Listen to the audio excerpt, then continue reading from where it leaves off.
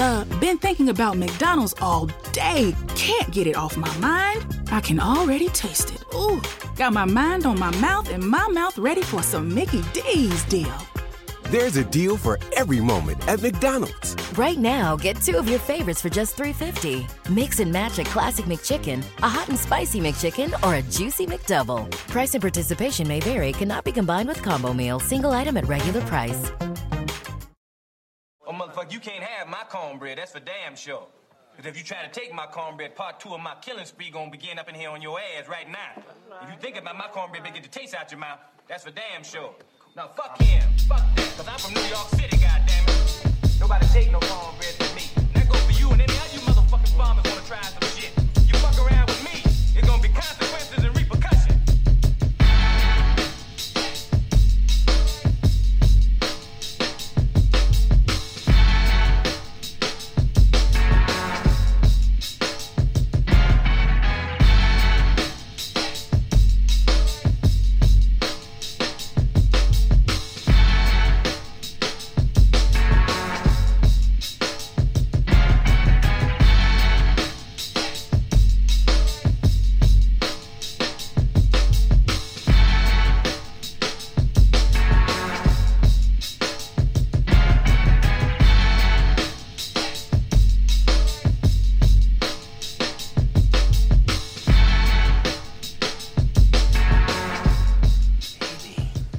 Haters gonna hate, and ain'ters gonna ain't. That is not an actual thing people say. Yo, what's happening? What's happening? Trey Frazier. This is Maestro Styles. Welcome to another episode of the Barbershop Sports Talk Podcast on barbershopsportstalkpodcast.com. We appreciate everybody for tuning in. Make sure you follow us on Instagram at Barbershop Sports Talk Podcast. You can follow myself at Maestro Styles. You can follow Trey at Trey Frazier. On Twitter, you can follow me at Maestro Styles. You can follow Trey at Barbershop SBOR2. Make sure you're liking the Facebook page and make sure that you subscribe to the YouTube channel. Trey, what's good, man? Man, all's well, man. Glad to be on tonight, man. And we got a lot to get into. But before I go any further, man, I just want to give a quick shout out to one of our contributors to the show. Some of you guys know him by Fame Up the Prospect. Other people know him as Fane Rothstein. You can check him out on Twitter. He does all the sports betting stuff. But today is his birthday. Happy birthday. So I just wanted to wish Fame Up the Prospect or Fane Rothstein a very happy birthday today, man, and be safe in those streets too, man. For sure. What's good? Hey, man, look, I want to get the I guess the non-sports negatives out the way.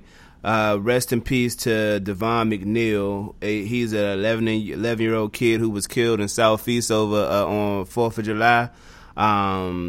Actually lives pretty close to where my family from. He went to Kramer. I don't know if you remember Kramer, but it's the middle school around the corner from my grandmother. Young football player. I know. Yeah, he got hit in the head on some senseless bullshit that's going on in the city. So I definitely want to say rest in peace and send my regards to the family. And secondly, man, Breonna Taylor's killers are still free, man, and I want to play my part in making sure that that's known, that those cops are still on the streets. Yep. Arrest those guys, please. Yeah. Whoever. Yeah. Please. Yeah, that's messed up. What happened to the young 11-year-old kid, man? I did hear some things about it. It happened last week, right? It happened Saturday. Saturday. He was actually at the anti-violence cookout, and on Cedar Gardens, and some folks ran through, started shooting, and he got hit. Damn. Yeah, shout out to the families, and rest in peace to the kid, man. For sure. That's messed up. For sure. All right. So obviously, because let me before you move on forward here, because before the Mahomes deal broke yesterday, right? Mm-hmm. I was hoping that we would try to figure out, what was, the news story of the sports news of the week. And I would have loved to have opened up with what's going on with these HBCUs and these kids starting to gravitate towards these HBCUs. And we'll talk about that, later in the show.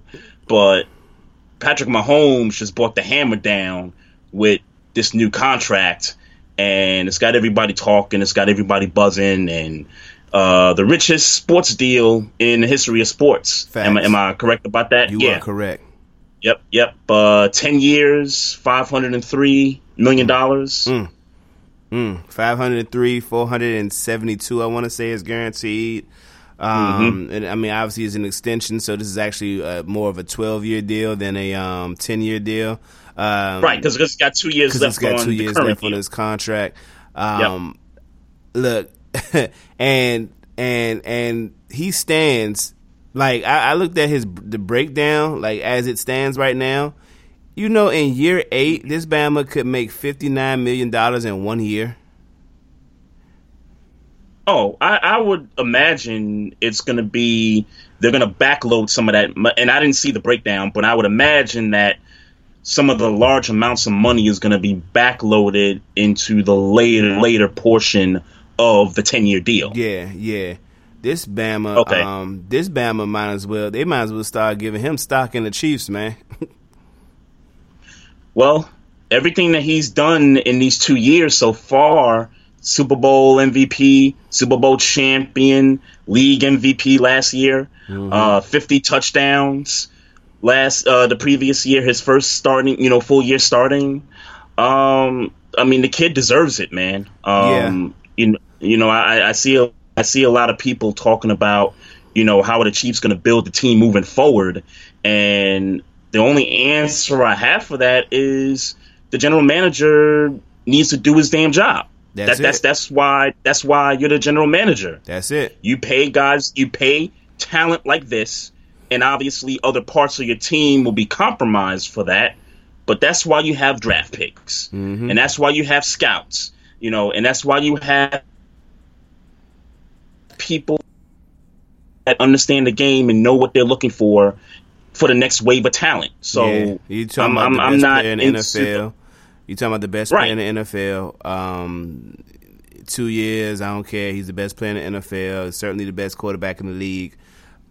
Yep. And you make sure the new face of the league. Yeah, and you want to make sure that he's the guy. He's your, franchise player for the rest of his career. That's and absolutely that's what you're supposed to do.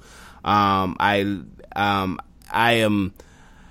am ecstatic to see what's going to happen next with the likes of Deshaun Watson and Dak Prescott and Lamar Jackson and et cetera, Cam Newton, et cetera, et cetera.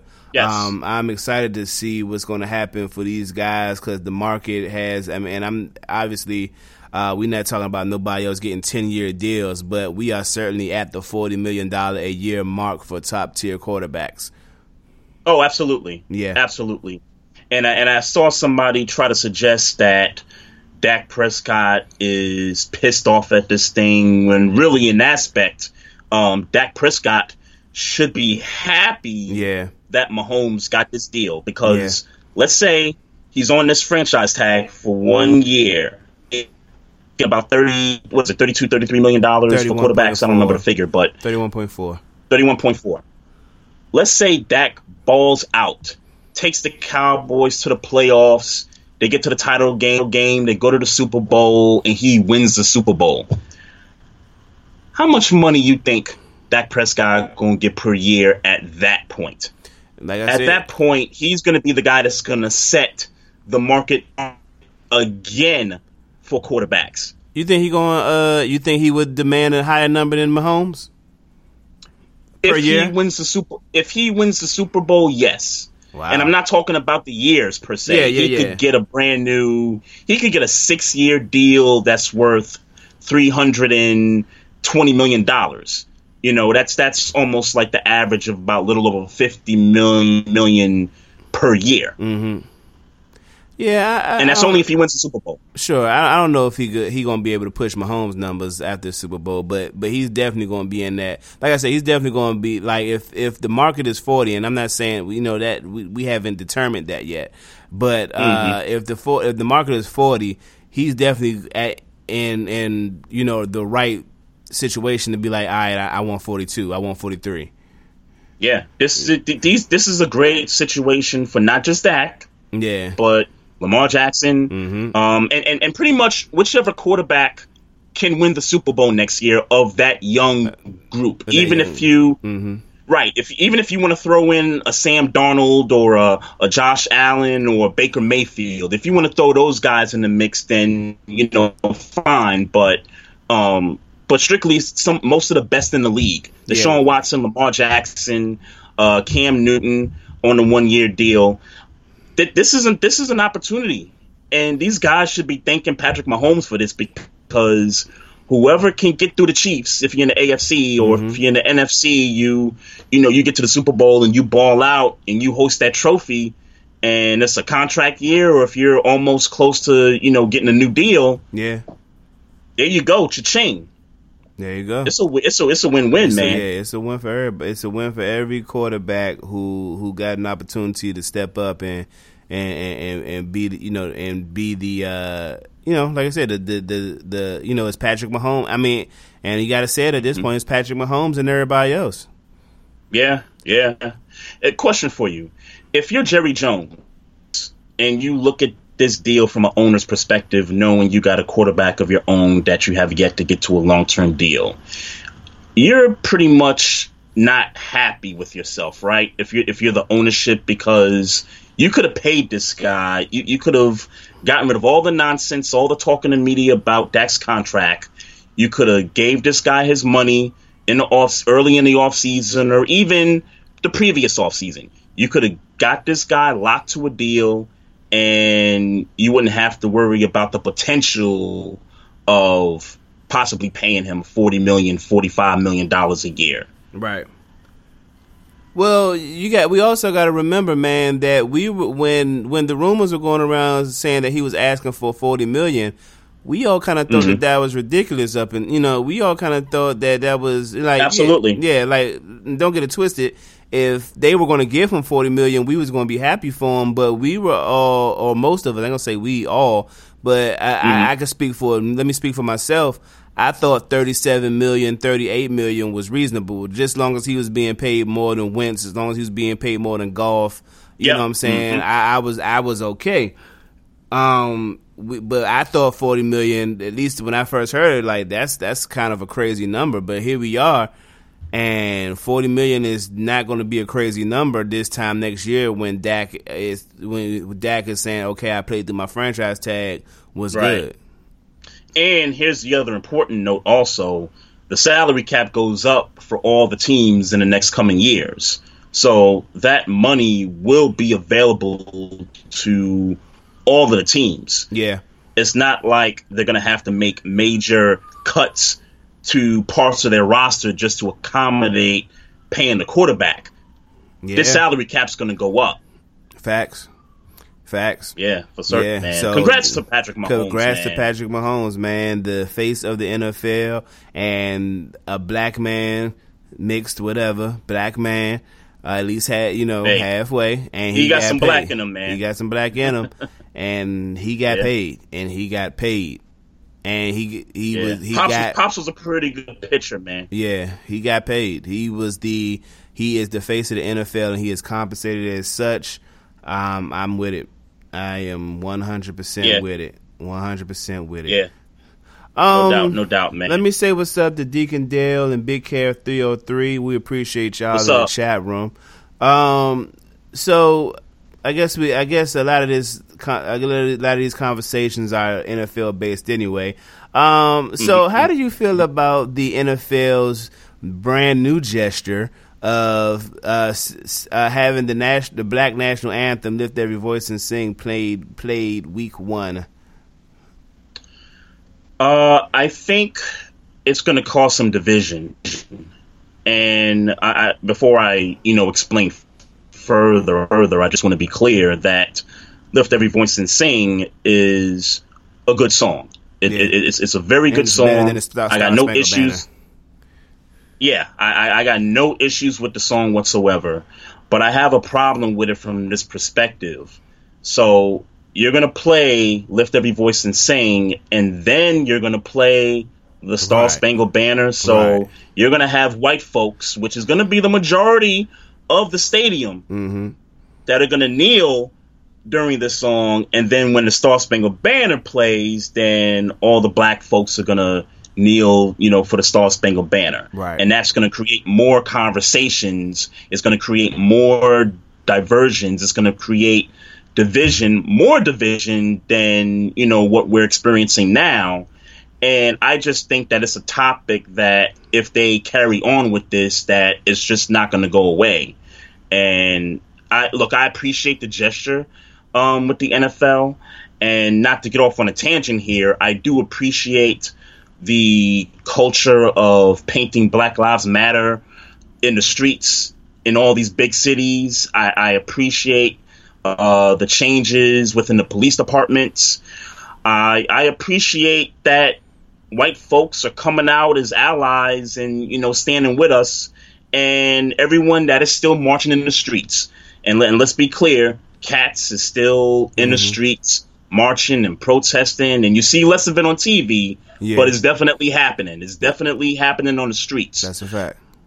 But enough with the gestures. I mean, I want to see some real change, man. I mean, we can start with reform with the cops and the police departments. They've done some things. I want to see some more things happen. We talked about it at the top of the show. I want to see the cops that killed Breonna Taylor arrested and indicted. And come on, let's go. Like, why are we, I mean, I'm just at a point where the gestures are fine, but it's getting to a point where it's like, all right. And then particularly the NFL. Y'all have a history of doing these things. Whenever, the black fan complains about certain situations, there's always this pandering to black folk that we don't ask for. It's kind of like we live in the hood and we're asking for our neighborhood representatives and leaders of power to put more rec centers in the neighborhoods, and instead we get hookah bars, we get real estate values jumping up, and then people that have owned property for so many years in these neighborhoods get pushed out because of gentrification. That's what this thing with with the Black National Anthem.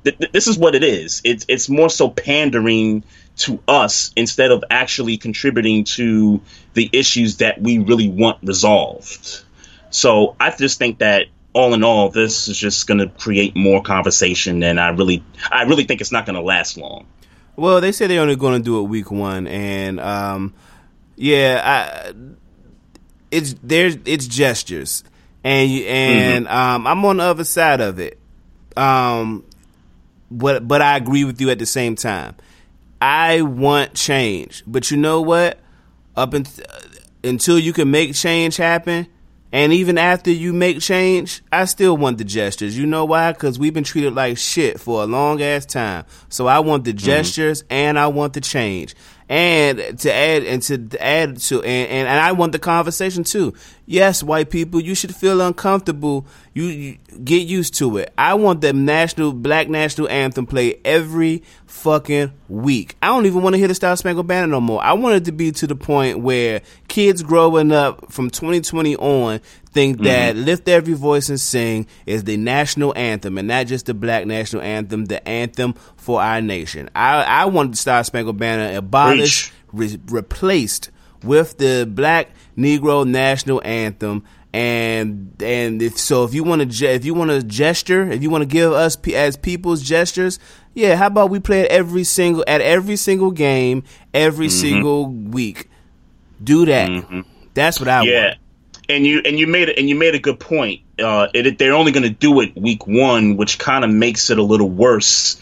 You know what I'm saying? Like, you just giving us just 1 week. Like, if you're going to do this, then just do it every single game, every single week, even into the playoffs and to the Super Bowl.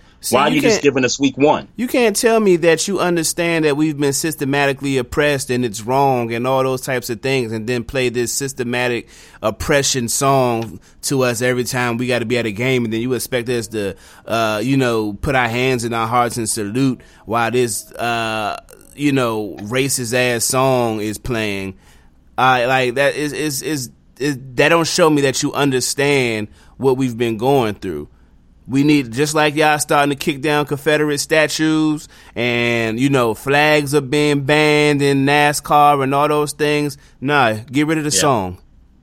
You know what the song stands for. We know what the song stands for. It's not about patriotism. If it's not, it's at least not about the patriotism that you say that you guys want to have now in 2020. So get rid of it. What do we need it for? Why get rid of it? Change is good and it's inevitable. I don't want to hear the Star Spangled Banner no more. I want to hear Lift Every Voice and Sing. I'm with you in a sense that they should just not play the national anthem altogether 100%. I want to make a note about this because I think this is important. The United States military pays the NFL every year so that they do their ceremony with the flag and everything, and the aircrafts fly over the stadiums and stuff like that, and then they do the national anthem and stuff. I would imagine that, and I'm not talking about the song per se, because I think you can get rid of the song and you can still cater to the United States military at the same time. Yeah, you don't necessarily have to play the song. Which one? If it's just about sing. Why is that a patriotic song? Right, but even if I'm just kind of making a point here. Even if they don't play either song, you as the NFL can still cater to the United States military if it's about not wanting to lose that revenue from the military. Because to me that's probably a hard ask of the NFL, and I don't know how much money they get off of that. I don't know, what the numbers are when it comes to that. All I know is that when the NFL invests in something, or they're being paid to, for someone's services to be rendered, it's kind of a hard thing to ask of the NFL to just say, okay, we're going to stop taking this revenue from a particular entity. But as far as the song's concerned, they can scrap the Star Spangled Banner regardless of what they do as far as their dealings with the U.S. military. Play Lift Every Voice and Sing every week. Every week until the championship. And fly your planes and hold up your flag. Yep. Do all those things to lift every voice and sing. Why?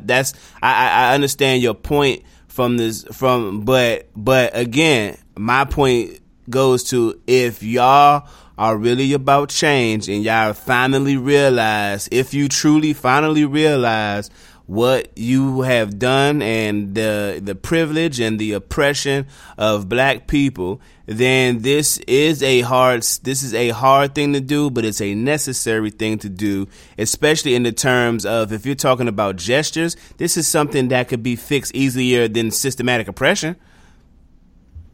And this would be a better gesture this would just be a better gesture. For certain, yeah. And it doesn't have to be the quote unquote black national anthem. It could just be the national anthem that caters to everybody in the country, no matter if you're white, black, Hispanic, whatever. This song can cater to everybody. Or here's an idea. How about America the Beautiful? If it, this ain't hard. This ain't hard. Yeah. America the Beautiful, as far as I understand, don't have no crazy racist ass lyrics in them. So why not America the Beautiful? Yeah, that's an easy sell. That should be easy to make a change there. The Star Spangled Banner should be abolished, not only from sporting events, but from however you could delete it from being a patriotic, the song of the nation, the national anthem. I'm sorry. it needs to no longer be the national anthem. If you have any respect, if you have any reverence, and you tell me you've learned your lesson, that should be abolished. But starting with the NFL, starting with the NBA and major sporting people who say they understand and that Black Lives Matter, well, guess what? That is a way better gesture than it playing week 1. That's just a better gesture. We would appreciate that gesture. Yeah. They gotta play it every week, man. Every week. They really do. Every week. They really do, man. And if that means, and if you can't, and if there's some type of a contract where you have to play Star Spangled Banner, okay, that's fine. But you gotta play Lift Every Voice and sing before or after every game. And I don't care about your racist, oppressive ass insecurities while you're at the sporting event. Hey, don't come. But it shows you that we got a long way to go if they start to play this song and, mostly everyone in the stadium is kneeling. That shows you, we got a long way to go. And here's another thing, man. I just want to, side note this, right? So they took down Columbus's statue here in Baltimore the other day, right? So they wrapped the statue with rope. They pulled it down. They threw that thing in the Inner Harbor, and I got to tell you, bruh, you had some white folk out there trying to reel that thing back up from the water. The rope popped the first attempt. The second attempt, they actually rented some kind of machine to recover the statue from the Inner Harbor. So that just tells you that we got a long way to go in terms of making changes that are necessary. Because I'm gonna be honest with you, that statue, I could give a damn about the statue, and especially if somebody throws it in the Inner Harbor. Like I'm not going in that dirty water just to recover no damn statue. Like come on, y'all really hard pressed, and I understand it's personal. Well, not personal property, maybe, but I understand it's someone's property. But damn property. that. Fuck damn your that. Property. How about the sentiment? How about what Christopher Columbus statue stands for? Because the nigga he didn't fucking discover America. He didn't How about that? Right. He didn't. He did not. So what are we celebrating him for? Yeah. But it shows you we got a long way to go, man. Yeah, of course we do. Of course. When white people are trying to recover Columbus's statue from the dirty Inner Harbor, that's when you know we got problems. Because of their still oppressive ass, racist ass, generation after generation handed down way of thinking. And that shit is stupid. It's wrong. And if you really sit there and think about it, you know it's wrong and it's stupid. You're just so stuck in your ways. And, fuck your ways. Change is inevitable. Let me say what's up to Miss Mocha Bella, the X Squad gang, and then built for this network, BFTN network. What's happening? What's going on? Yeah. So we are further in an uprise. It's funny because you was talking about what you felt like was the headline of the week before Patrick Mahomes. And you was talking about, Mocker Maker. And yes. I thought the story of the week was clearly, and I mean clearly, Nike removing Redskins apparel from their stores and websites, and FedEx officially telling the Washington Redskins, hey, fix this now. And let me be clear about that from what I said earlier. In my heart, it should be HBCUs, but in my head, I do understand that the Redskins and what they're going through was a much bigger deal, mainstream wise. So I'm with you that what the Redskins are going through. Is that something you want to talk about? You want to get into the Redskins stuff? Yeah, we're going right now. Let's do it. And let's do it. I ain't never heard so many people say the Washington football team until this past weekend going into today. People who were clearly saying Redskins before the weekend are now officially saying the Washington football team. But all that being said, Nike has removed all merch from their website stores and etc. protest. I mean, there's no other way to slice it. They're protesting the Redskins name. And then I don't know what happened. What happened from? I guess this happened Friday. I don't know what happened where Nike was. You said what, I'm just sick of this shit, and then FedEx came right behind them and said we sick of this. I don't know. I wonder what happened. Like, why now? Because this has been going on for years. So I thought the chain of events going back to Friday was that, and for folks that don't know. FedEx, who I also learned on Friday, had a stake in the Redskins. I didn't know that ownership stake. I had no idea that was the case. I do know, and obviously FedEx Field, that they have naming rights to the Redskins Stadium. So obviously, when the person whose stadium you put naming rights to comes out and says, hey, you need to change your team name, then it's going to be a big deal because dollars and cents is going to start to get compromised here. So I thought the whole thing with FedEx came down first, followed by Nike removing all the Redskins apparel from their websites. Okay, you may be right. And from their stores and stuff. Okay, you may be right. I don't know what the sequence of events were. I know that magically niggas was talking about, we shutting it down, and the Redskins need to change their name.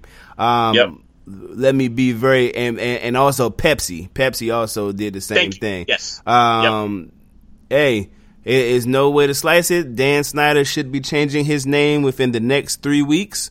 He better hurry the hell up.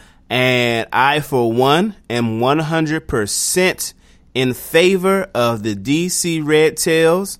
I saw a fan art, draw up of a particular helmet, and that was the most fire football helmet I've ever seen in my life. The jerseys look good. The story is even better. Obviously, if you're not familiar with the Tuskegee Airmen, where that nickname stems from, it's the timing, it's everything. I am 100%, 100% in favor of the DC, not Washington, the DC Red Tails. Make it happen, Dan Snyder. The city will love it. And not only that, Maestro, here's a prediction, and it might be a wild take on my part.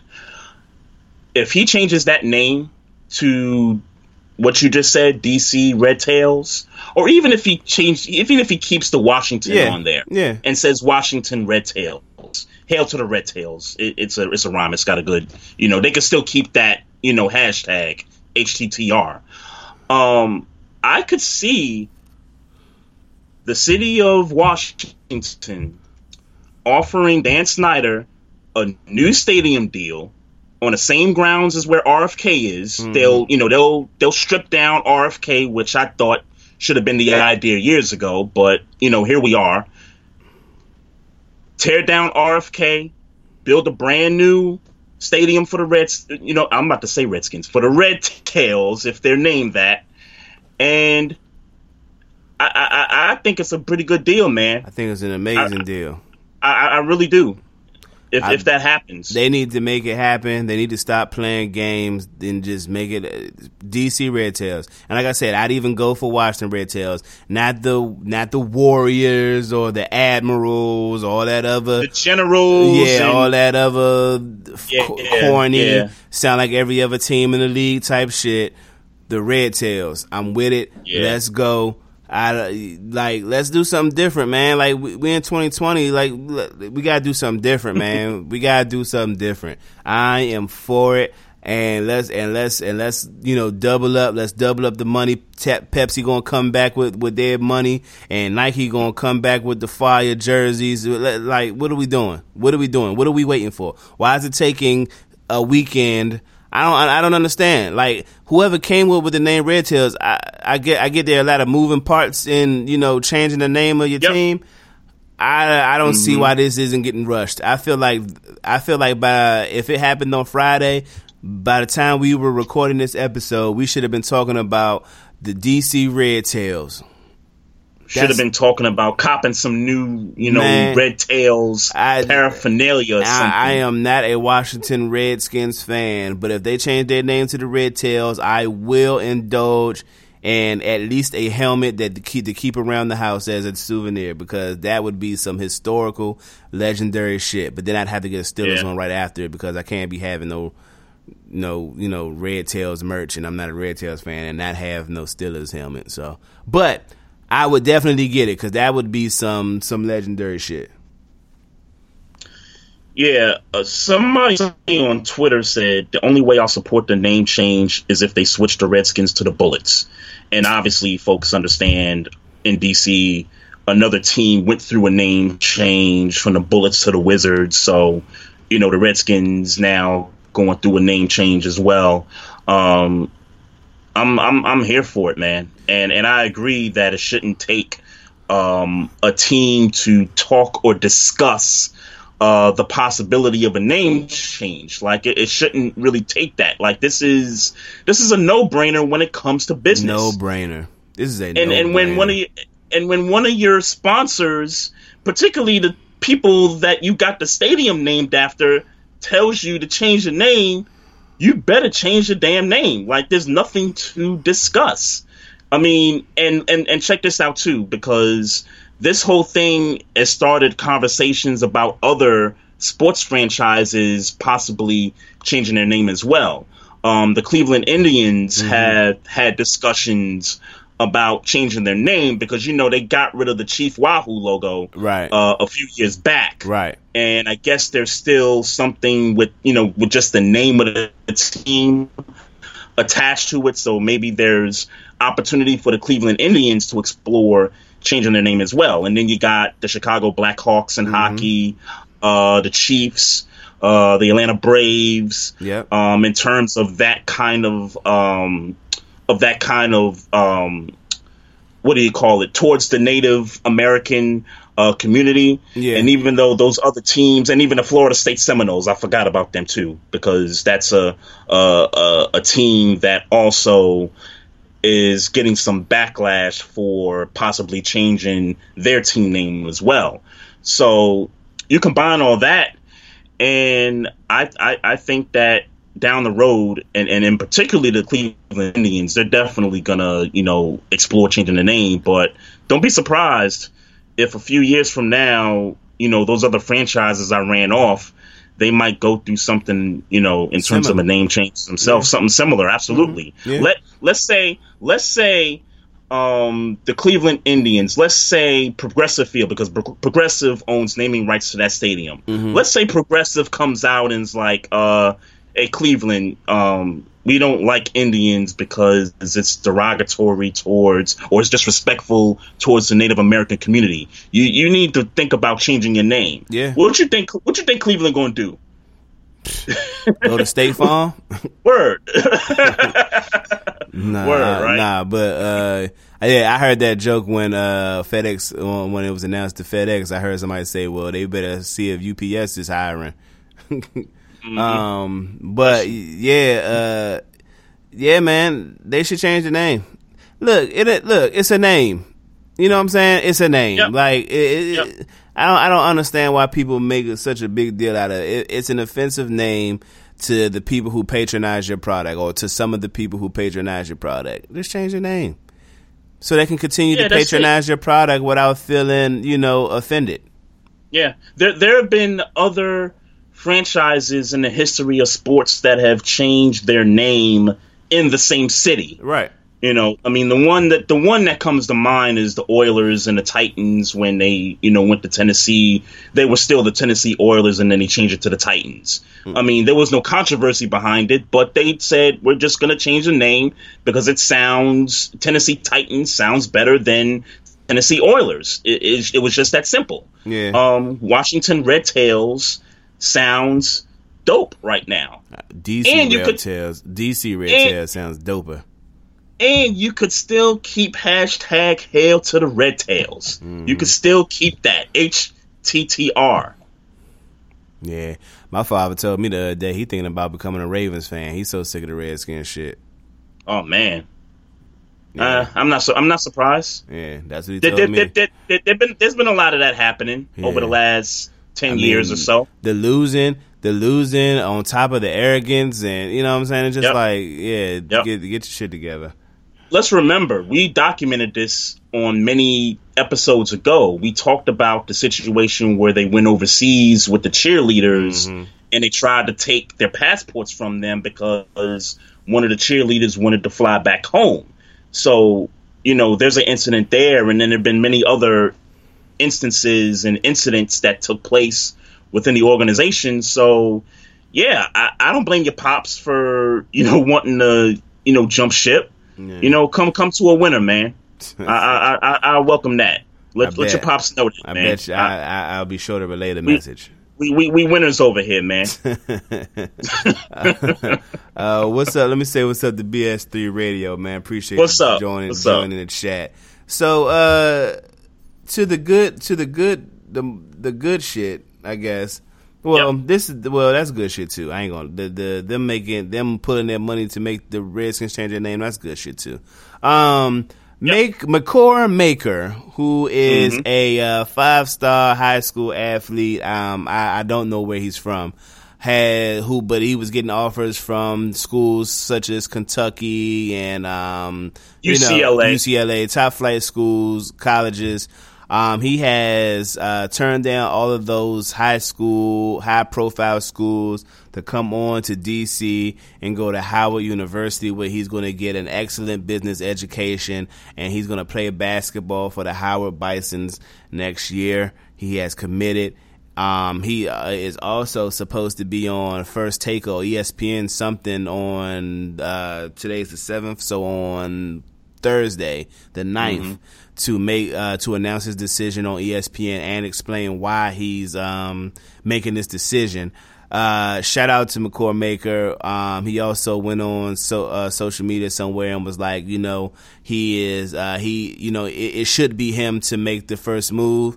And he called out Mikey Williams. I don't want to say called out, but it was like, he hopes that the likes of Mikey Williams joins him. I want Mikey Williams to come on to Howard with Makur Maker.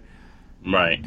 Bring one more big dog with Mikey Williams. I don't know because I'm not super familiar with the high school pool, but bring three of them dogs over to Howard. We automatically going to the tournament, and let's see what happens, man. And even if it's not Howard, select another HBCU. Yeah, it's still a great story. But I'm campaigning for my city right now, Howard. I understand. And more than that, it's time that we build NCAA super team, and it needs to come from an HBCU.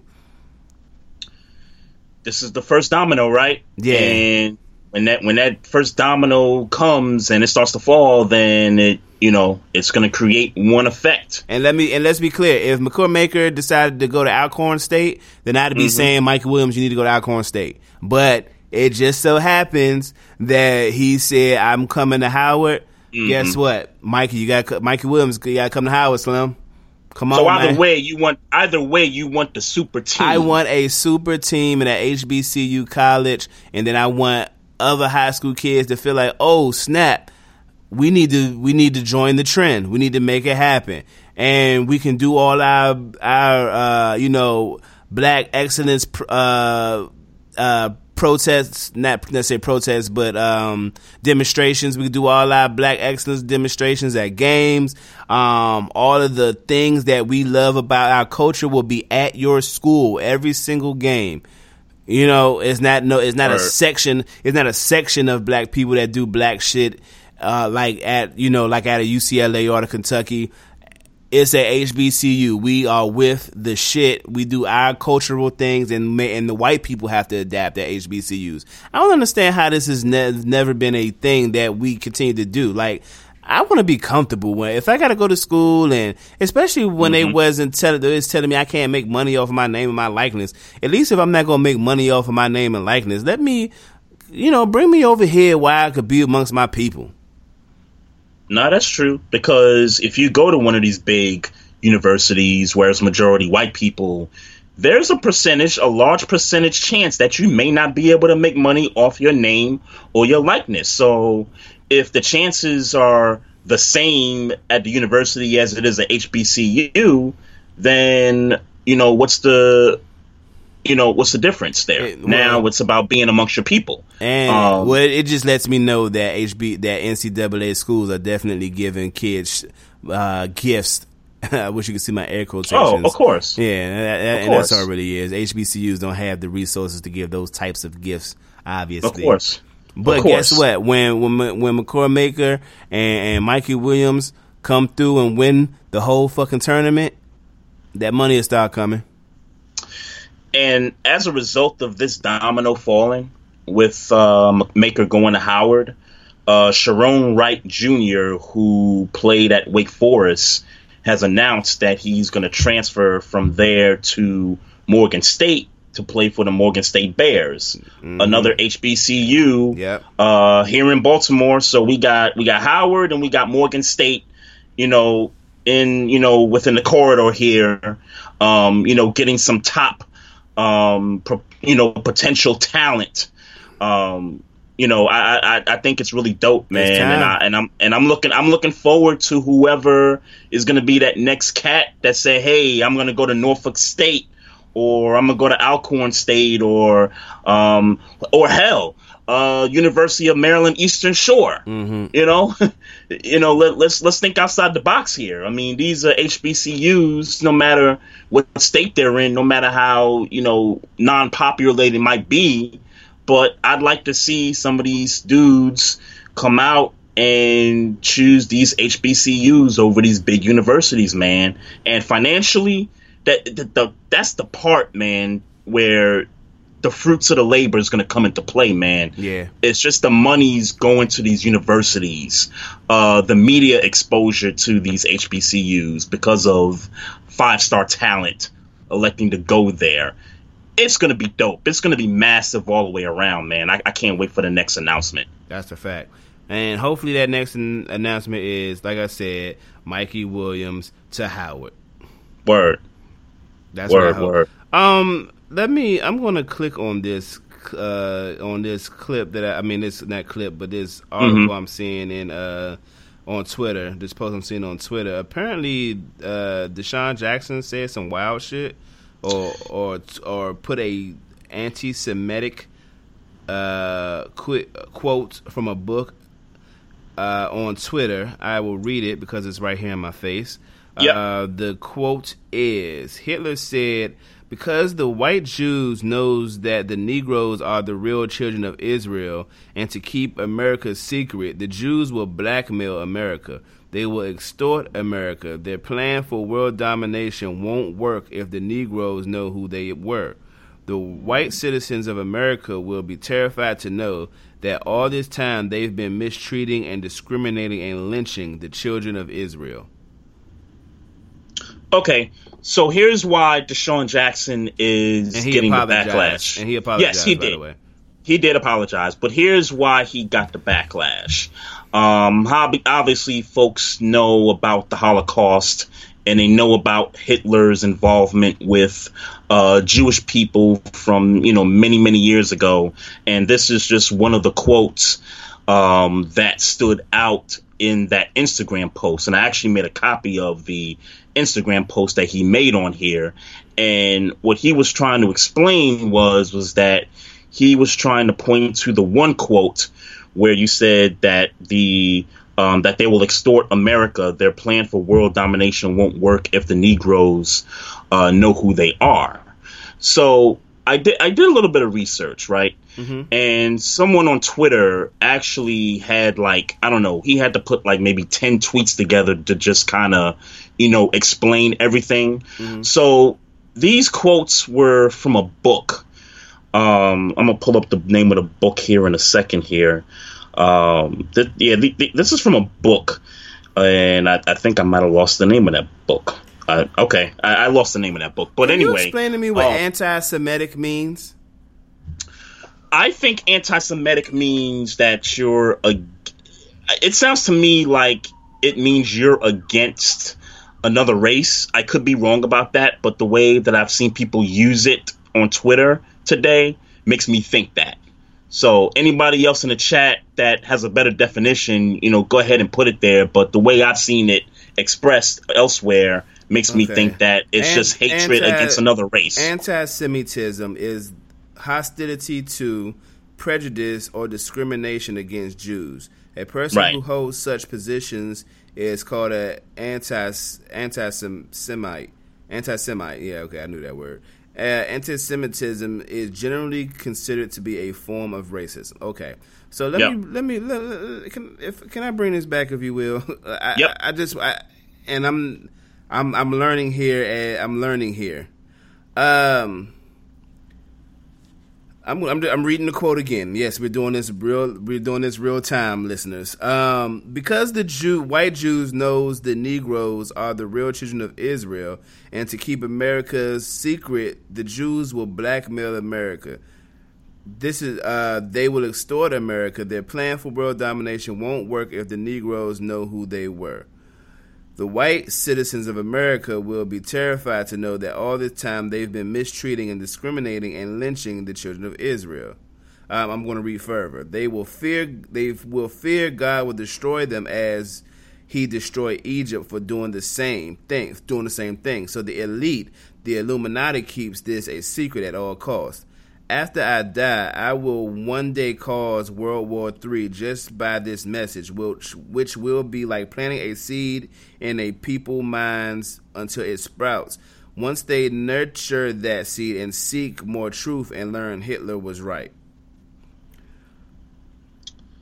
And remember, when you read the quotes, let's remember this book was stating what Hitler had said back then, which I found out was actually not a real quote, and I'm still trying to learn how it's not a real quote from Hitler. So Hitler didn't say this, even though it says Hitler said in the book. In the book, yes, that's correct. That's correct. Okay. So I'm again, just like you're learning something during this segment, I'm trying to learn a little bit also. Obviously, we know what Hitler means to this country, and particularly Jewish people. Right, to white Jewish people more. Yes, to white Jewish people. We know what that means, and we know the stench that carries.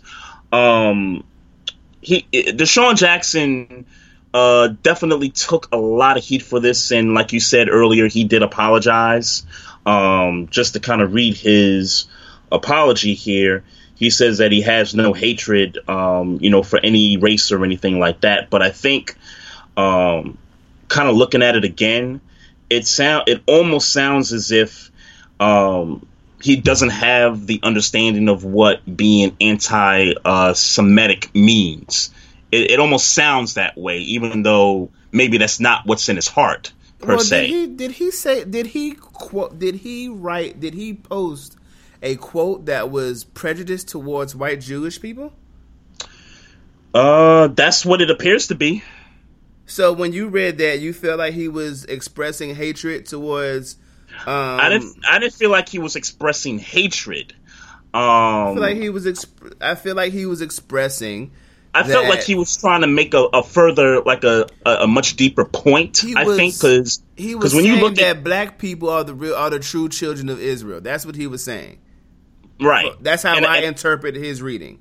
Right. And when after he posted those quotes on IG, his next post was, you need to focus deeper into the quote where it said, we'll extort America. Their plan for world domination won't work if the Negroes know who they are. So obviously he was trying to let us know that we need to look deeper into just this particular quote and not so much of who allegedly wrote the quote.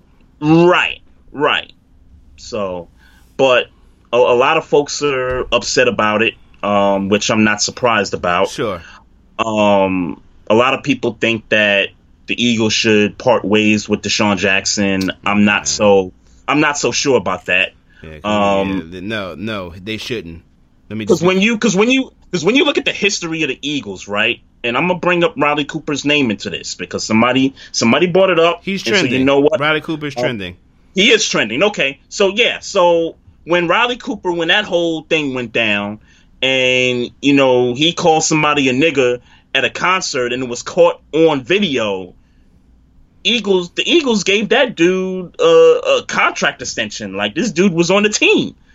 You know what I'm saying? And I get that it's different times. I get that it was 7 years ago, but damn all that. Like, here's the only way I see Deshaun Jackson being parted from the Eagles is if enough Jewish people in the community and enough white people come out and demand that, the Eagles cut this guy. That's the only way that I could see that actually happening.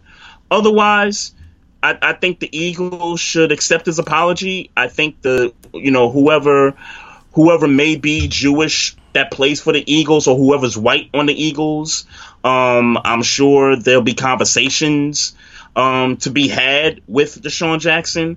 I think that this is, I don't want to say it's nothing.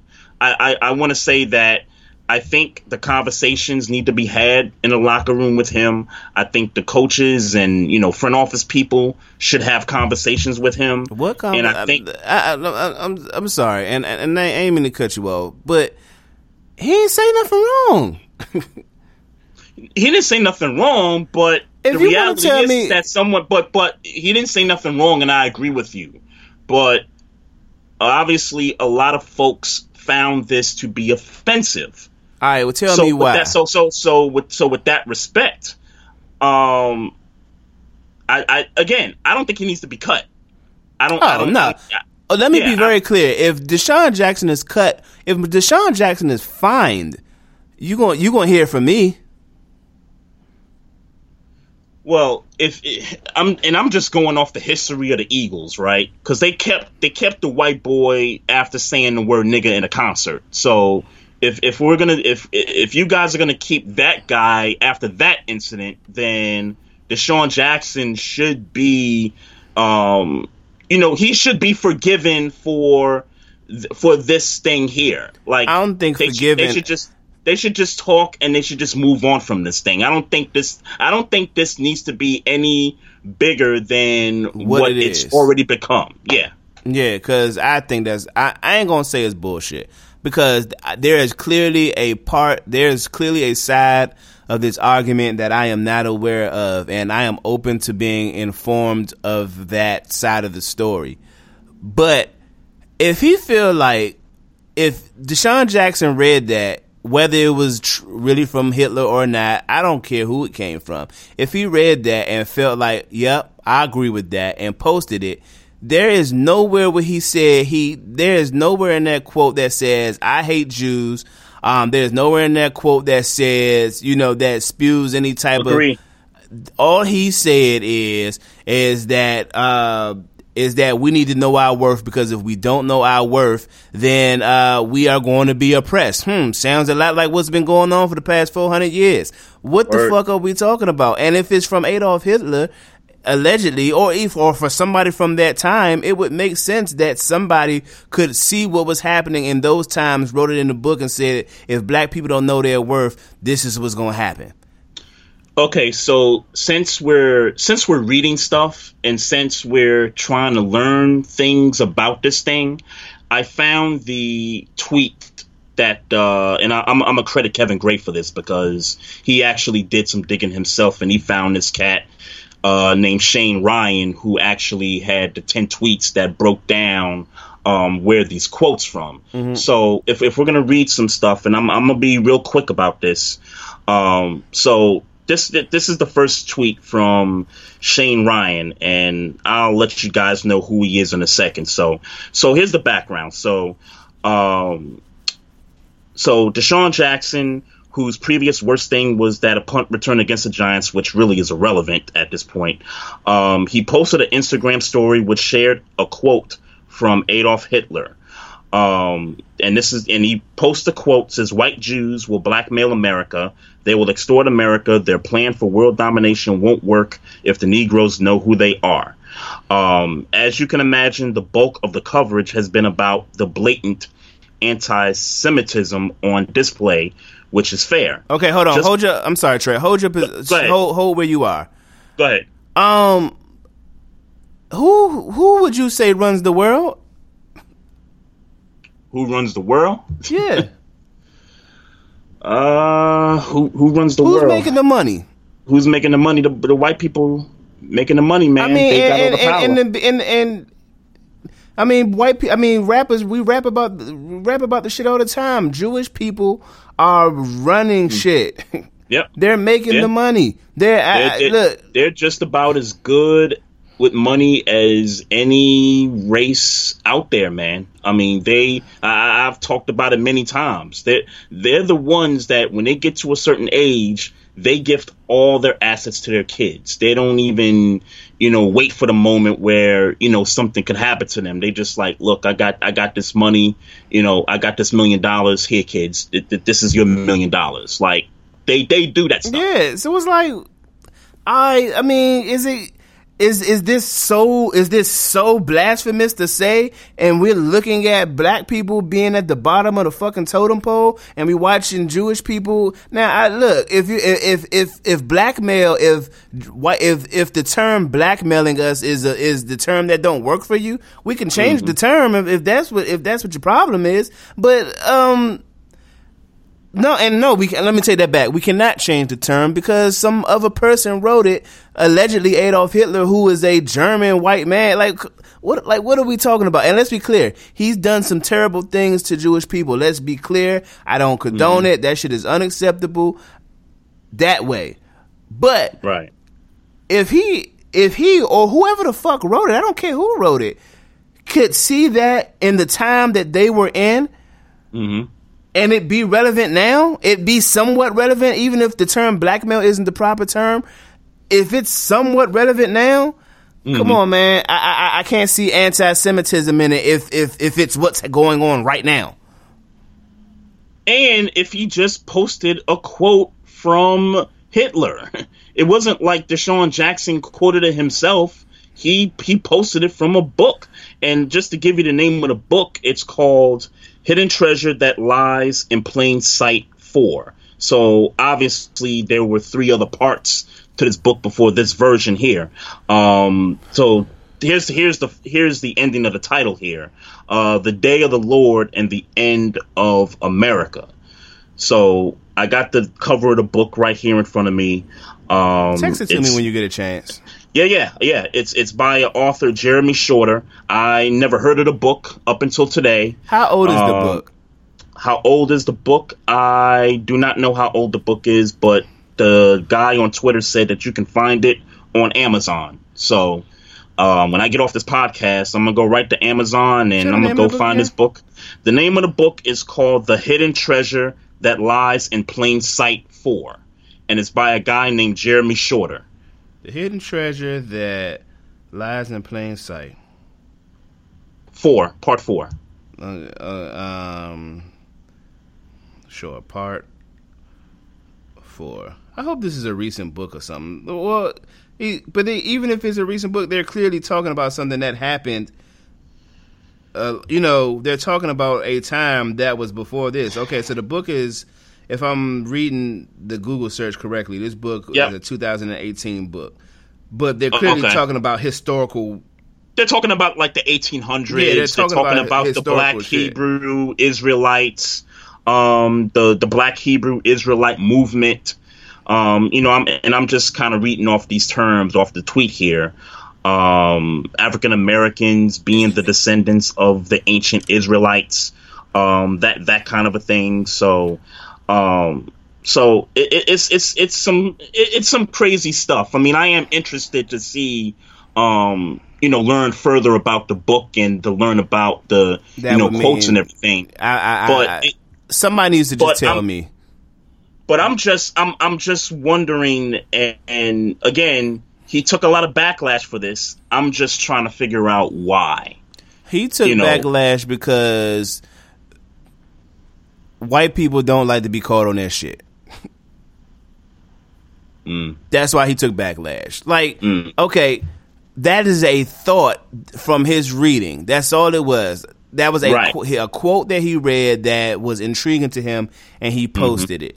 Tell him quite frankly, not to cut you off, this is probably not the worst thing to be exposed of white people.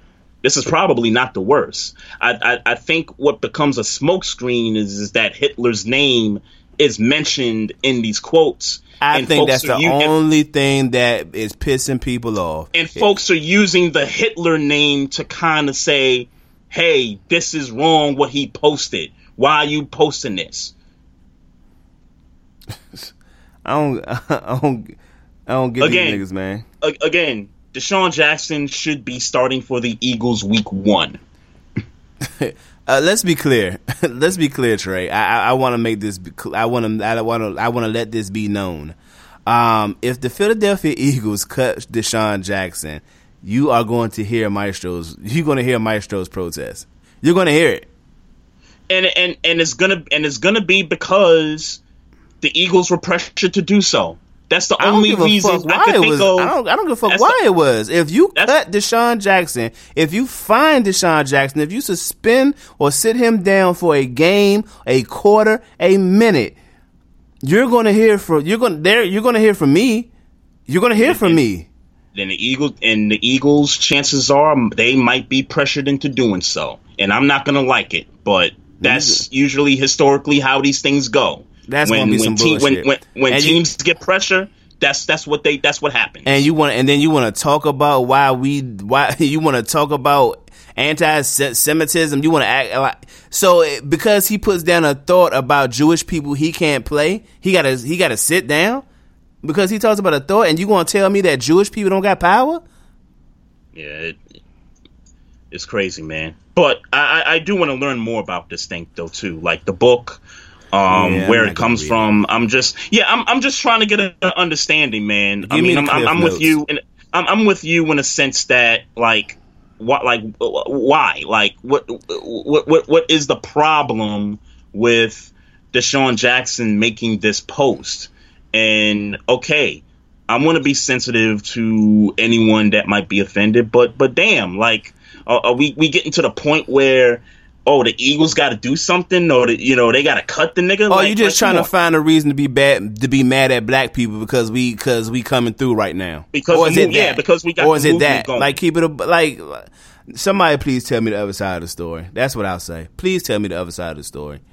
Somebody. Yeah. I'm gonna look into this now, man. Like I'm serious. It's seriously curious. Tell me the other side of the story. Tell me why what he posted was anti-Semitic. Tell me why. I will listen to you. I will not say a thing. I will listen to you until you finish your point, and we can have a respectful debate. And I'm probably gonna. And I'll be honest with you, I'm probably gonna disagree with you when you're done talking. But at least I understand, and then I will, in an educational or educated manner, say that shit is stupid and bet that nothing happened to Deshaun Jackson. But that's the key. That's the key word right there. Understanding. And right now, I don't feel like I have a full 100% understanding of what's taking place here. I want to at least get to that point before I'm like, he still shouldn't get cut. There's nothing. Y'all still should hold on to the dude. There's nothing that anybody could tell me that's going to justify the Eagles having any disciplinary action on Deshaun Jackson for that post. He's your best receiver.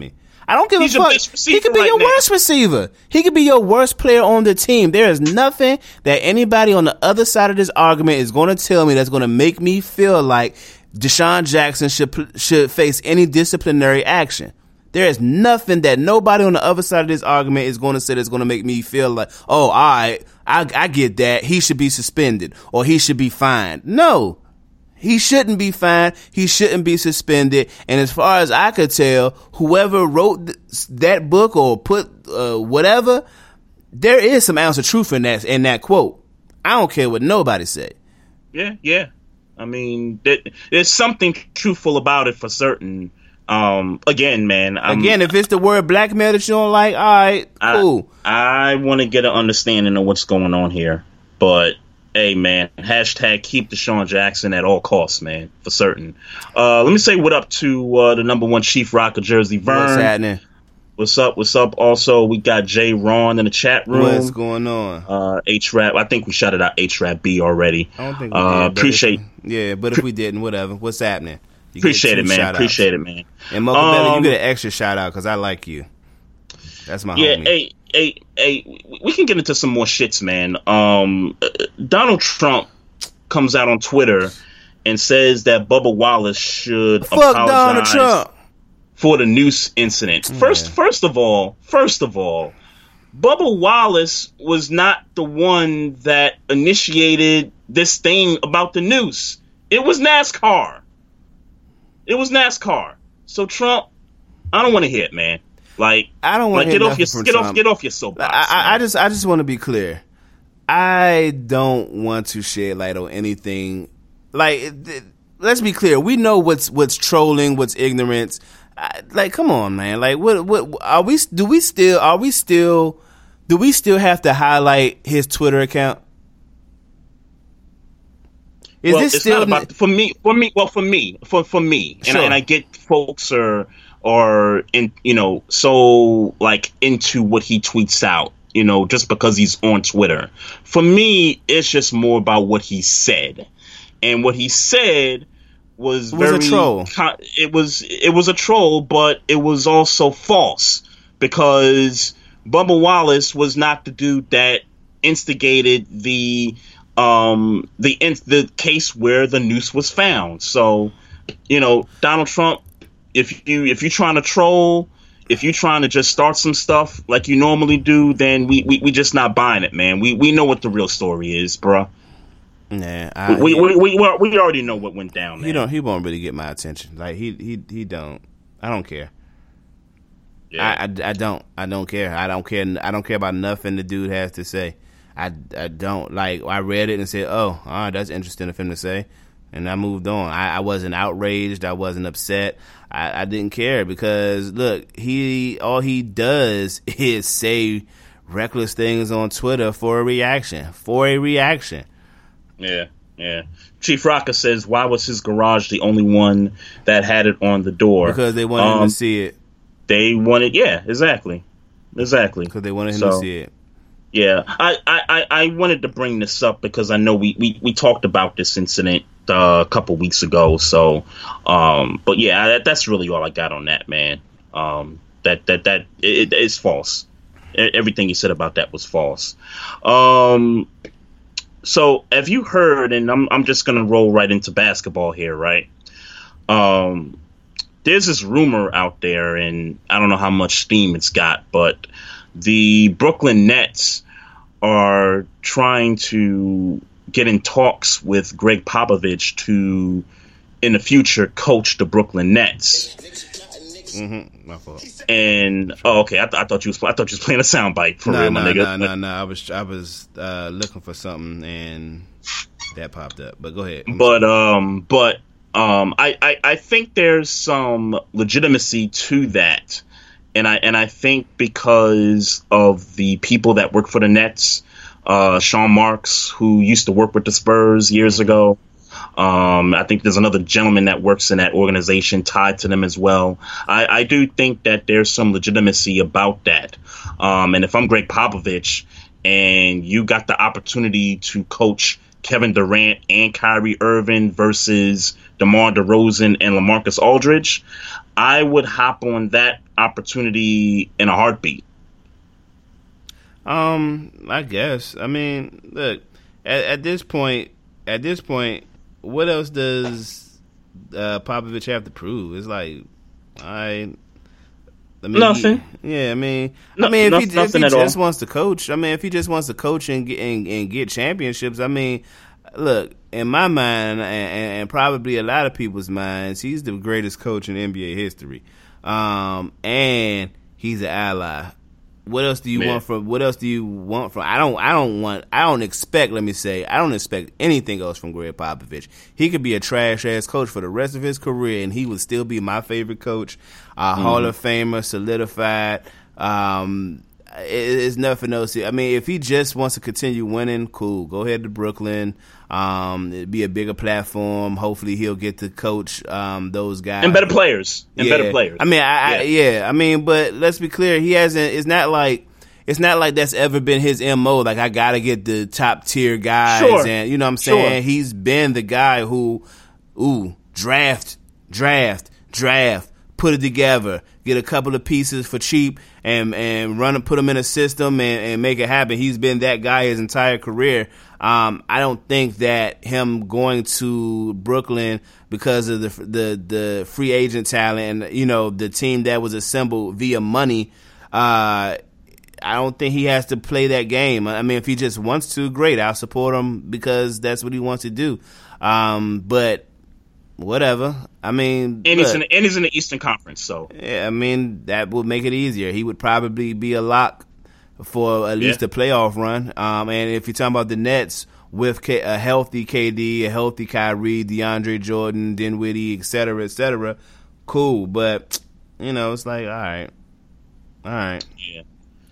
Yeah, it's crazy, man. I like I said, I think there's something legit about what's come out of this. I think that they're in position, if it were to happen, that they're the more likely the team to pull him away from San Antonio. If not, then Pop's just going to stay right where he's at and just retire from there. He looked tired to me. Like he just looked tired to me. And no disrespect, but if I was coaching DeMar DeRozan and LaMarcus Aldridge and Patty Mills and that particular group of players, I would get tired too. No disrespect. I don't mean tired because of the talent on the current team. I mean tired because he's been coaching forever. Sure. I understand that. That nigga ain't young.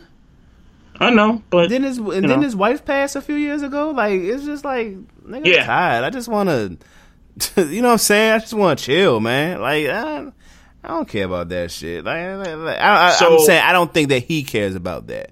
So, in your opinion, does he coach after this season in San Antonio? You think he keeps on going? I have no clue, man. I'll be honest with you, and I'm sure you know, the Spurs haven't been on nobody's radar for a few years. You know what I'm saying? Like, he just hasn't been on the radar.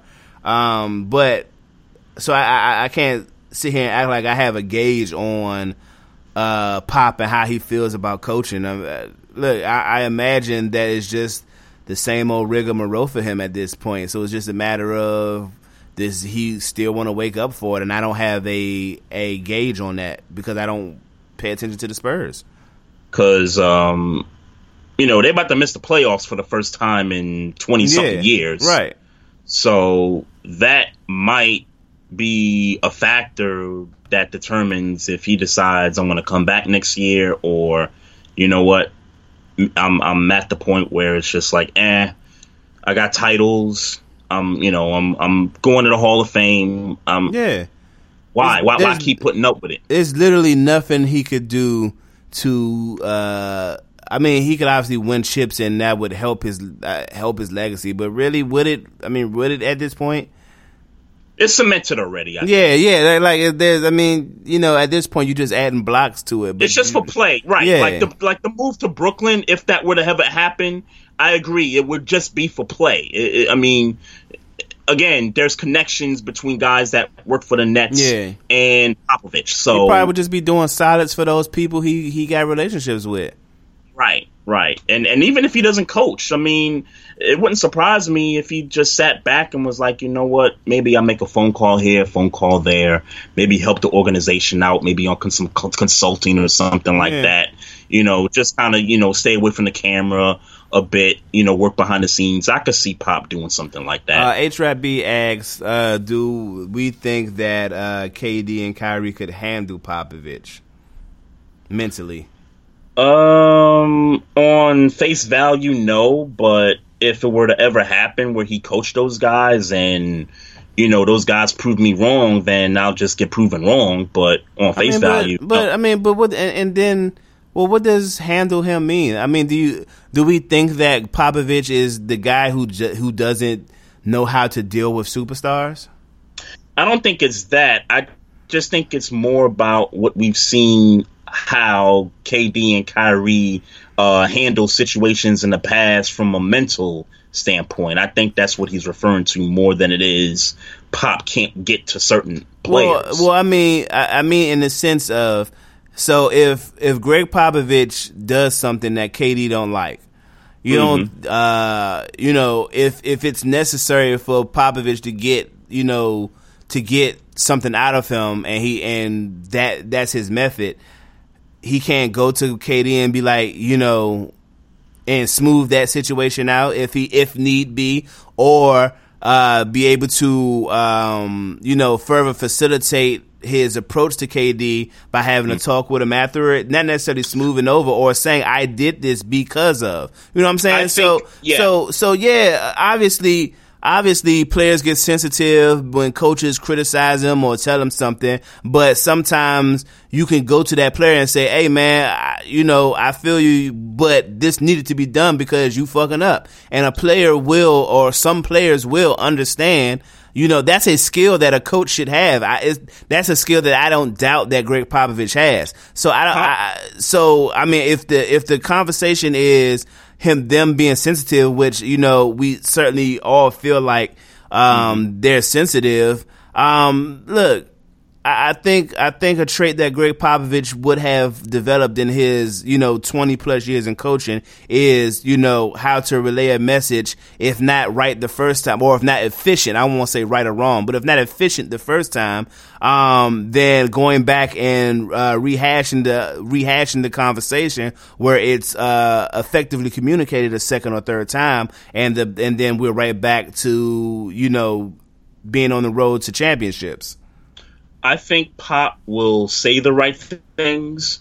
I think Pop will make the right decisions when it comes to whether it has to do with a rotation or a play that he drew up, or if, you know, players don't like what he drew up or whatever. I think Pop. I don't have no doubts about Pop's ability to talk to players, put them in the right position, say the right things, and, you know, get that message pushed forward. There's no doubt about that. I guess the question is it going to translate with these guys? And with these guys, will it translate to a championship? I guess is really the real question. Right.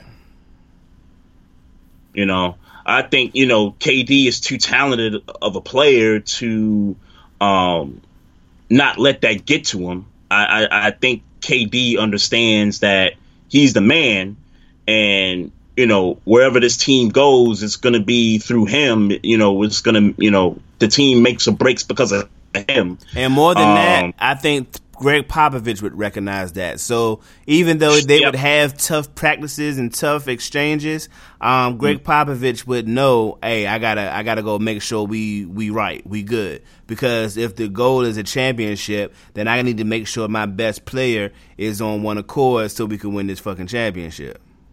Yep. Chief Rocker says, look at the players he had, like Steven Jackson and others that ended up being traded. And also says, if you're not like Tim Duncan or Tony Parker, you won't like Pop. So I think what Chief is saying, and in particular to the Steven Jackson comment, is that, you know, Steven Jackson is, you know, an old school cat. He don't, you know, take no crap from nobody. Steven Jackson would be the first to tell you, though, that Greg Popovich is a great. I was just about to say, he definitely acknowledges that Pop is one of the best in the league. But KD and Steven Jackson are two different players.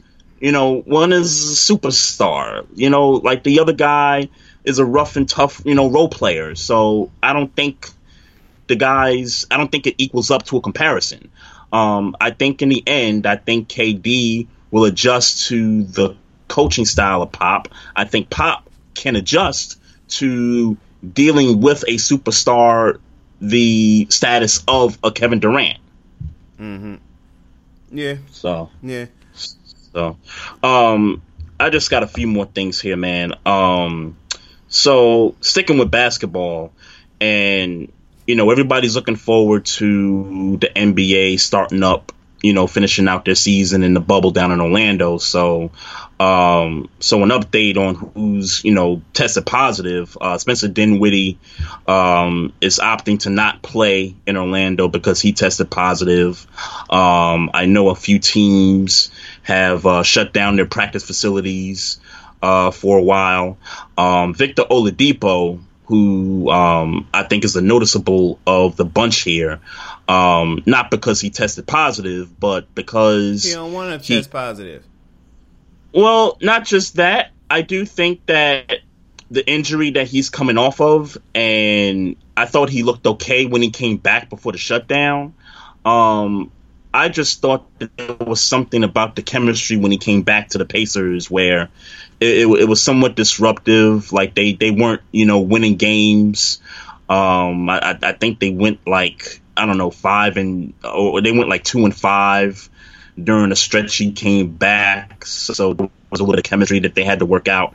But I think it's more so because he's coming off that quad injury, and I think he just wants to come back stronger than ever before.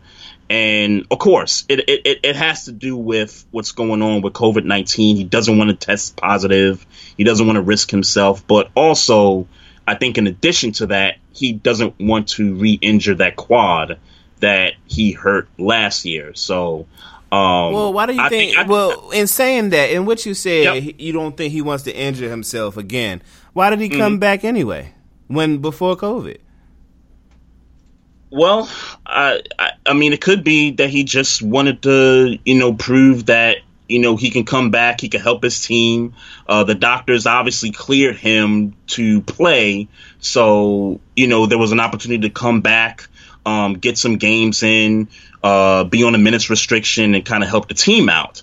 I think because COVID-19 and the shutdown comes into play now, and now everybody's in this bubble. And now he's had 3 months, 4 months. Shit, he's rest. Yeah, he's had all this time to sit and rest. He's had all this time to rest, and he could just be looking at this from a different perspective, and then saying, you know what, I don't want to test positive for this thing. I don't want to get my family infected. I don't want to get nobody else infected. That's what I think it is. I think it's no. I'm not saying that. I think that's all that it is. You think that's all that it is? I think that's all that it is. I think it's a combination of both. In my opinion, I think it's a combination of both. I don't think he's trying to heal his quad unless he re-injured it during this break. I don't think he's trying to re-injure his quad because for all intents and purposes, before it happened, he was back trying to get back to being 100%. He was cleared to play, and he went to play at least 7 games to your account, where he was playing and trying to get back into a regular rotation as being the best player on that team. And now that he's had rest to rest his quad, and now we're back, and he doesn't even have to play. He might have to play 8 games leading into the playoffs, and then however far he goes to the playoffs, we talking about if he went to the finals, an extra 7. I mean, just guessing, obviously, extra 28 games. So we talking about maybe 50 games, and I'm just overestimating because I didn't want to do the math. 50 games, the extra day he'd have to play off of 6 months of rest, and you telling me that you want to rehab, make sure you 100% healthy? I don't think that's the case. I think he just don't want to be down there in that bubble with his family, with numbers of players who are increasingly getting COVID-19. Niggas is still getting sick.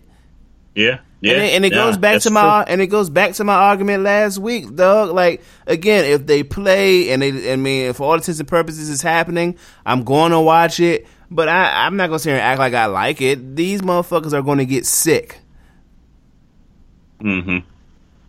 People are going to get sick. NFL too. NHL, everybody. Baseball, yeah. Niggas are going to get sick. And when they start getting sick and not knowing they're sick, then it's going to pass on to other people. Yeah.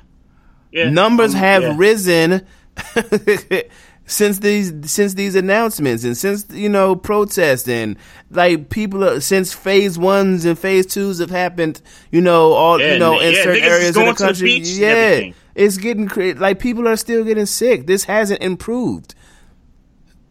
And now we're going to have it in Florida where the COVID-19 shit is going crazy at? Yeah. It's crazy, man. It's real crazy. But I don't want to harp on the Oladipo thing too tough, but I do think that if you're the Pacers and you somehow get this season back up and running again, I think it kind of sucks in a sense because I think weeks ago we talked about the Pacers in a sense that, with the whole Paul George thing, you brought that topic up about how they don't want to spend the money for marquee talent or something to that effect. Mm-hmm. I can't remember exactly what, but if you're the Pacers and you got a young team that's been on a 3-month layoff and you got the opportunity to get your best player back on the court in this kind of setting where there is no home court advantage, everybody's playing on a neutral floor in the same building.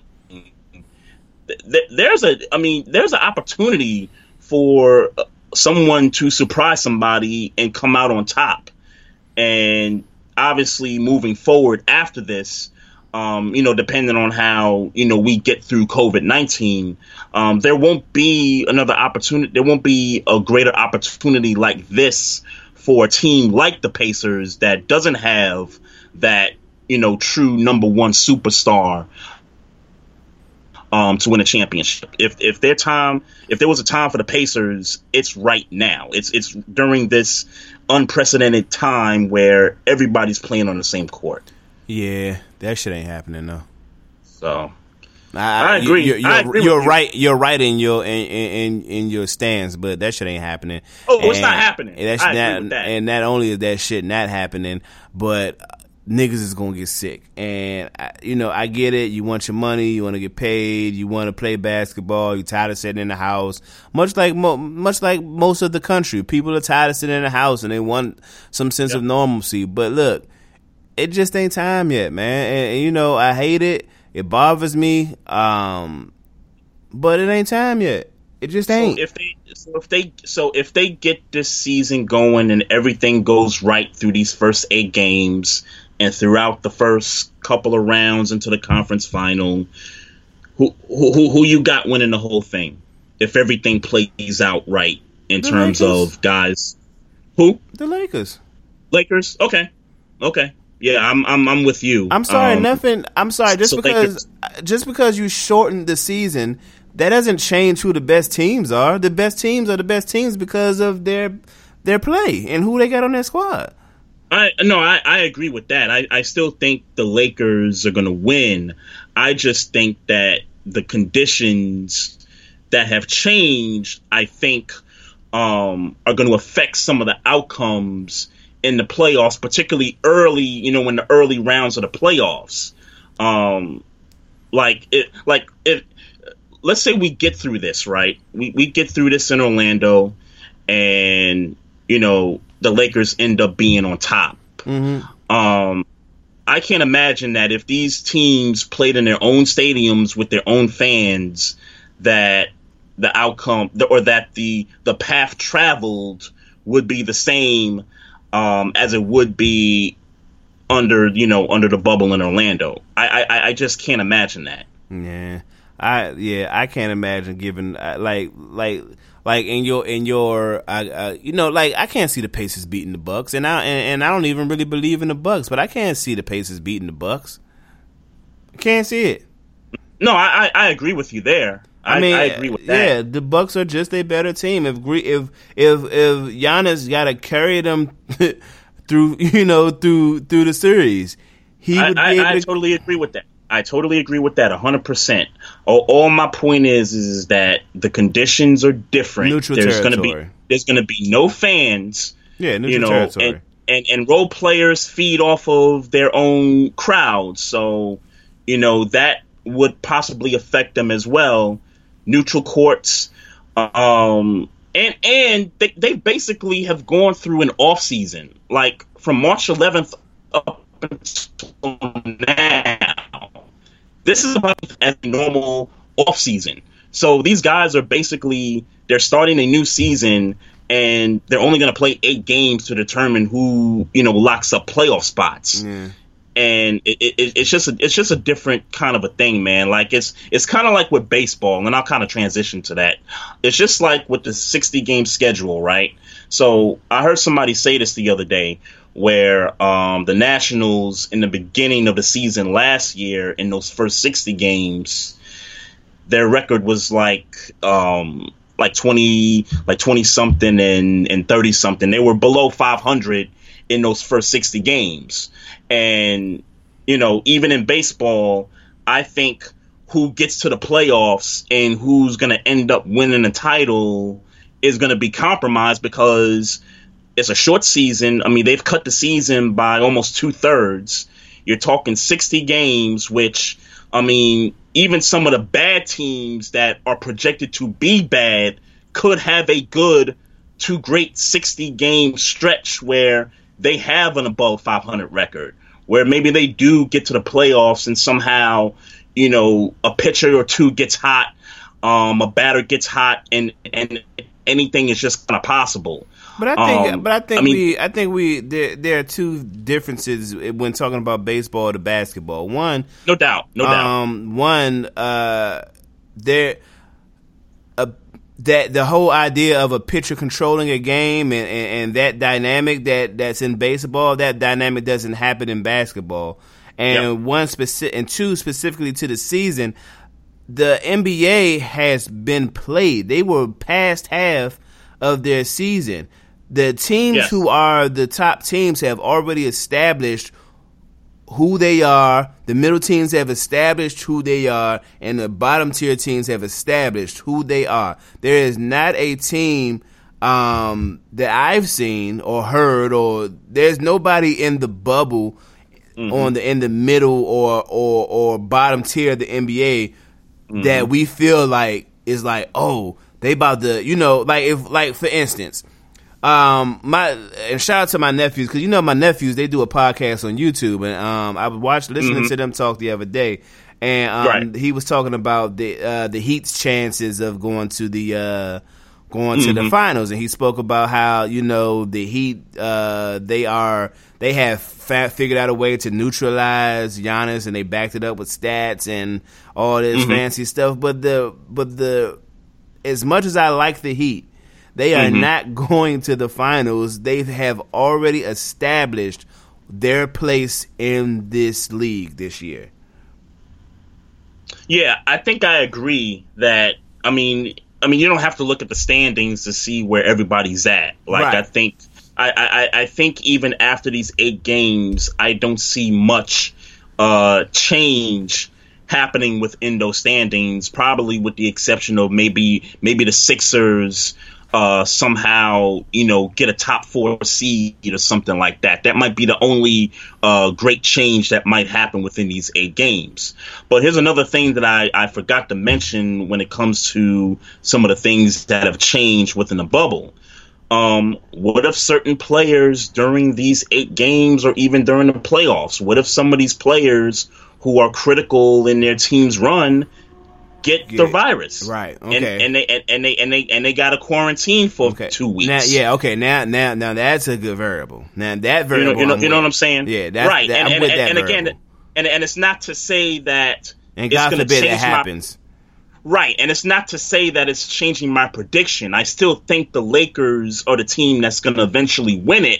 But what if Anthony Davis gets the virus? The Lakers would not win the finals if that happened. You know what I'm saying? Yeah. What if Kawhi Leonard tests positive in the first round and they get knocked out by a Dallas Maverick team that's got young cats want to come up. You know what I'm saying? Yeah. Like there's so many things that you got to consider, and I just think it's more wide open, I think, during this unprecedented time than it would be if things were normal.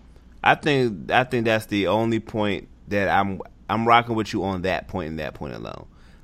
If somebody tests positive, if LeBron, God forbid, tests positive, or Kawhi, as you said, or Giannis, God forbid, or James Harden, God forbid, or Bradley Beal to a lesser extent, because I don't think the Wizards are going anywhere. But you know what I'm saying, a star, or right. Yeah, that what if changes. Joel Embiid tests positive in the first round and they get knocked out by the Pacers? I'll leave that to myself. But you know what I'm saying? They might get knocked out by the Pacers anyway. That's how I'm feeling about the Sixers. But you putting some bread on that? Yeah, you could convince me. Okay, you could convince me. Okay. Let's be clear. I don't believe in that team. Okay. Yeah, I mean, look, the Sixers, they got no outside shooting. I mean, we already know what the deal is there, but I mean, for them to lose to the Pacers, Brett Brown would have to get fired in Orlando if that happened. Yeah, and look, that would have to happen. That team will probably get broken up. I could be convinced to put money on that. And the only reason I'm saying no right now is because Oladipo ain't playing. But but it's not even like the Pacers were bad with him injured. So yeah, they weren't. They weren't bad. They were good. They were a good team. I mean, they played team ball. I mean, those guys' chemistry was some dope chemistry they had. And he's not a dominant like. I don't know. I don't want to get into that. I don't want to go down that rabbit hole this late into the podcast. You got Domantas Sabonis over Embiid? No, I know, but I have. But could he neutralize him enough and counteract enough of it where the team ball could be, could shine over Embiid? Yeah, that could happen. We'll see. I do think if that were to happen, if they were to play, that would be a 7-game series. Could they rough up Embiid enough where he gets frustrated and not have a good outing in that series? That could happen. Yeah. Good point. Because after that, and trust me, after that happens, you telling me you're gonna leave it into the hands of Tobias Harris and Ben Simmons non-shooting ass? Yeah, all right. You could convince me. Don't get it twisted. And who could shoot the ball on the Pacers? I'm trying to think of that roster. Right, who could shoot on the Pacers? I don't trust me. Don't pull me. I'm sure they have a shooter somewhere. I don't know. Let me say that I don't know. I know that the white boy ain't there no more. The Pacers look like a more complete team than the Sixers. Obviously, talent wise, the Sixers are a better team, but they're one of the more disappointing teams when you look at what they should be versus what they are now, even though their record is still good. Yeah, I could see that upset. You could convince me to make that. You really could convince me to do that. Man, I would so bet against that in a heartbeat. Man, there's just in my vision, there's just no way that the Pacers are beating the Sixers in the first round series. Health for health. If both teams don't lose guys.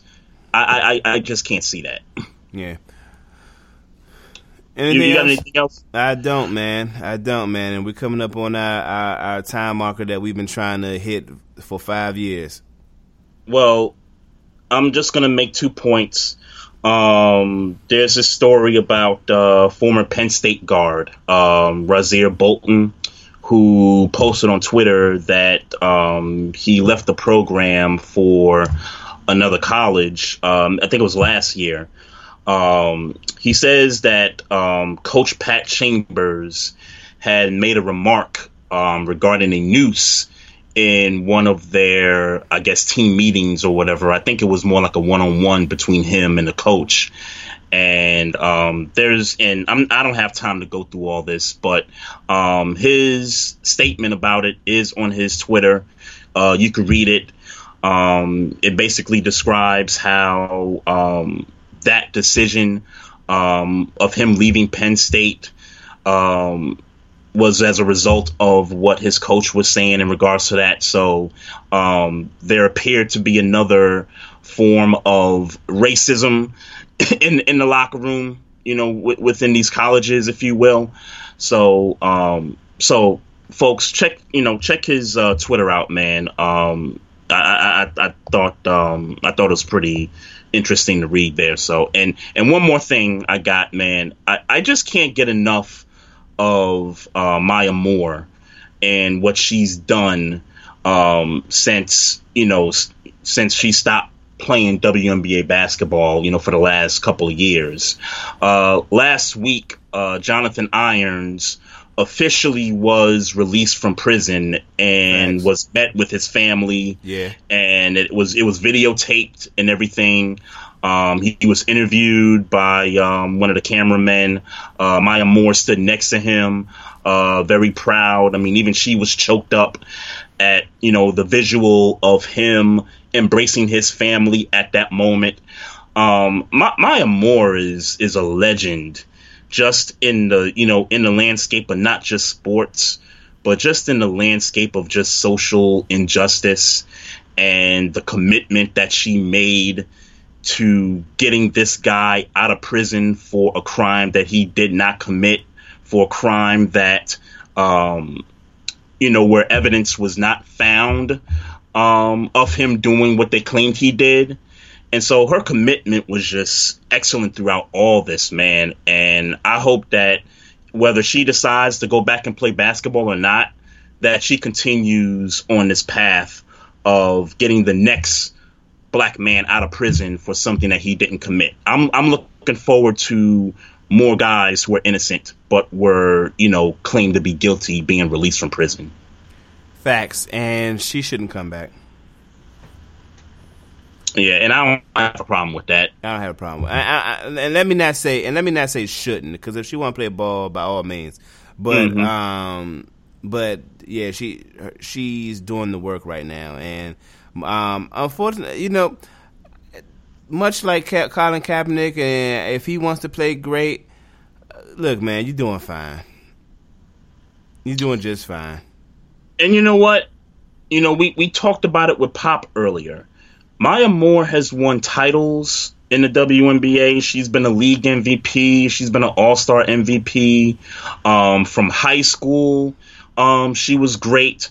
In college, she won so many games in a row under Gino and that crew.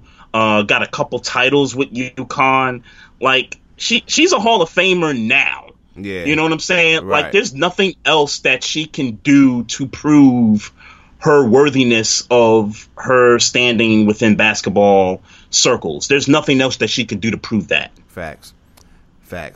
So, well, listen here, man. Let me say thank you to all of the listeners in the chat room. Shout outs to everybody that will listen on demand. Make sure you follow us at Barbershop Sports Talk Podcast. You can follow me at Maestro Styles. You can follow Trey at Trey Frazier on Twitter. You can follow me at Maestro Styles. You can follow Trey at Barbershop SPOR2. Please like our Facebook page and subscribe to our YouTube page. For Trey Frazier, this is Maestro Styles. And just in case you didn't know, they still haven't arrested Breonna Taylor's killers. See you next week.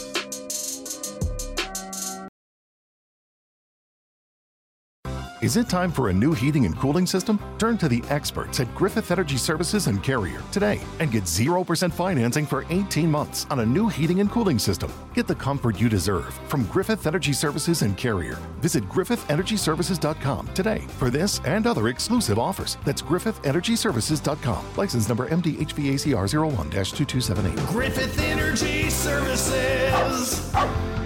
Doggone dependable. What you doing? Trying on glasses with Zenny's 3D virtual try-on.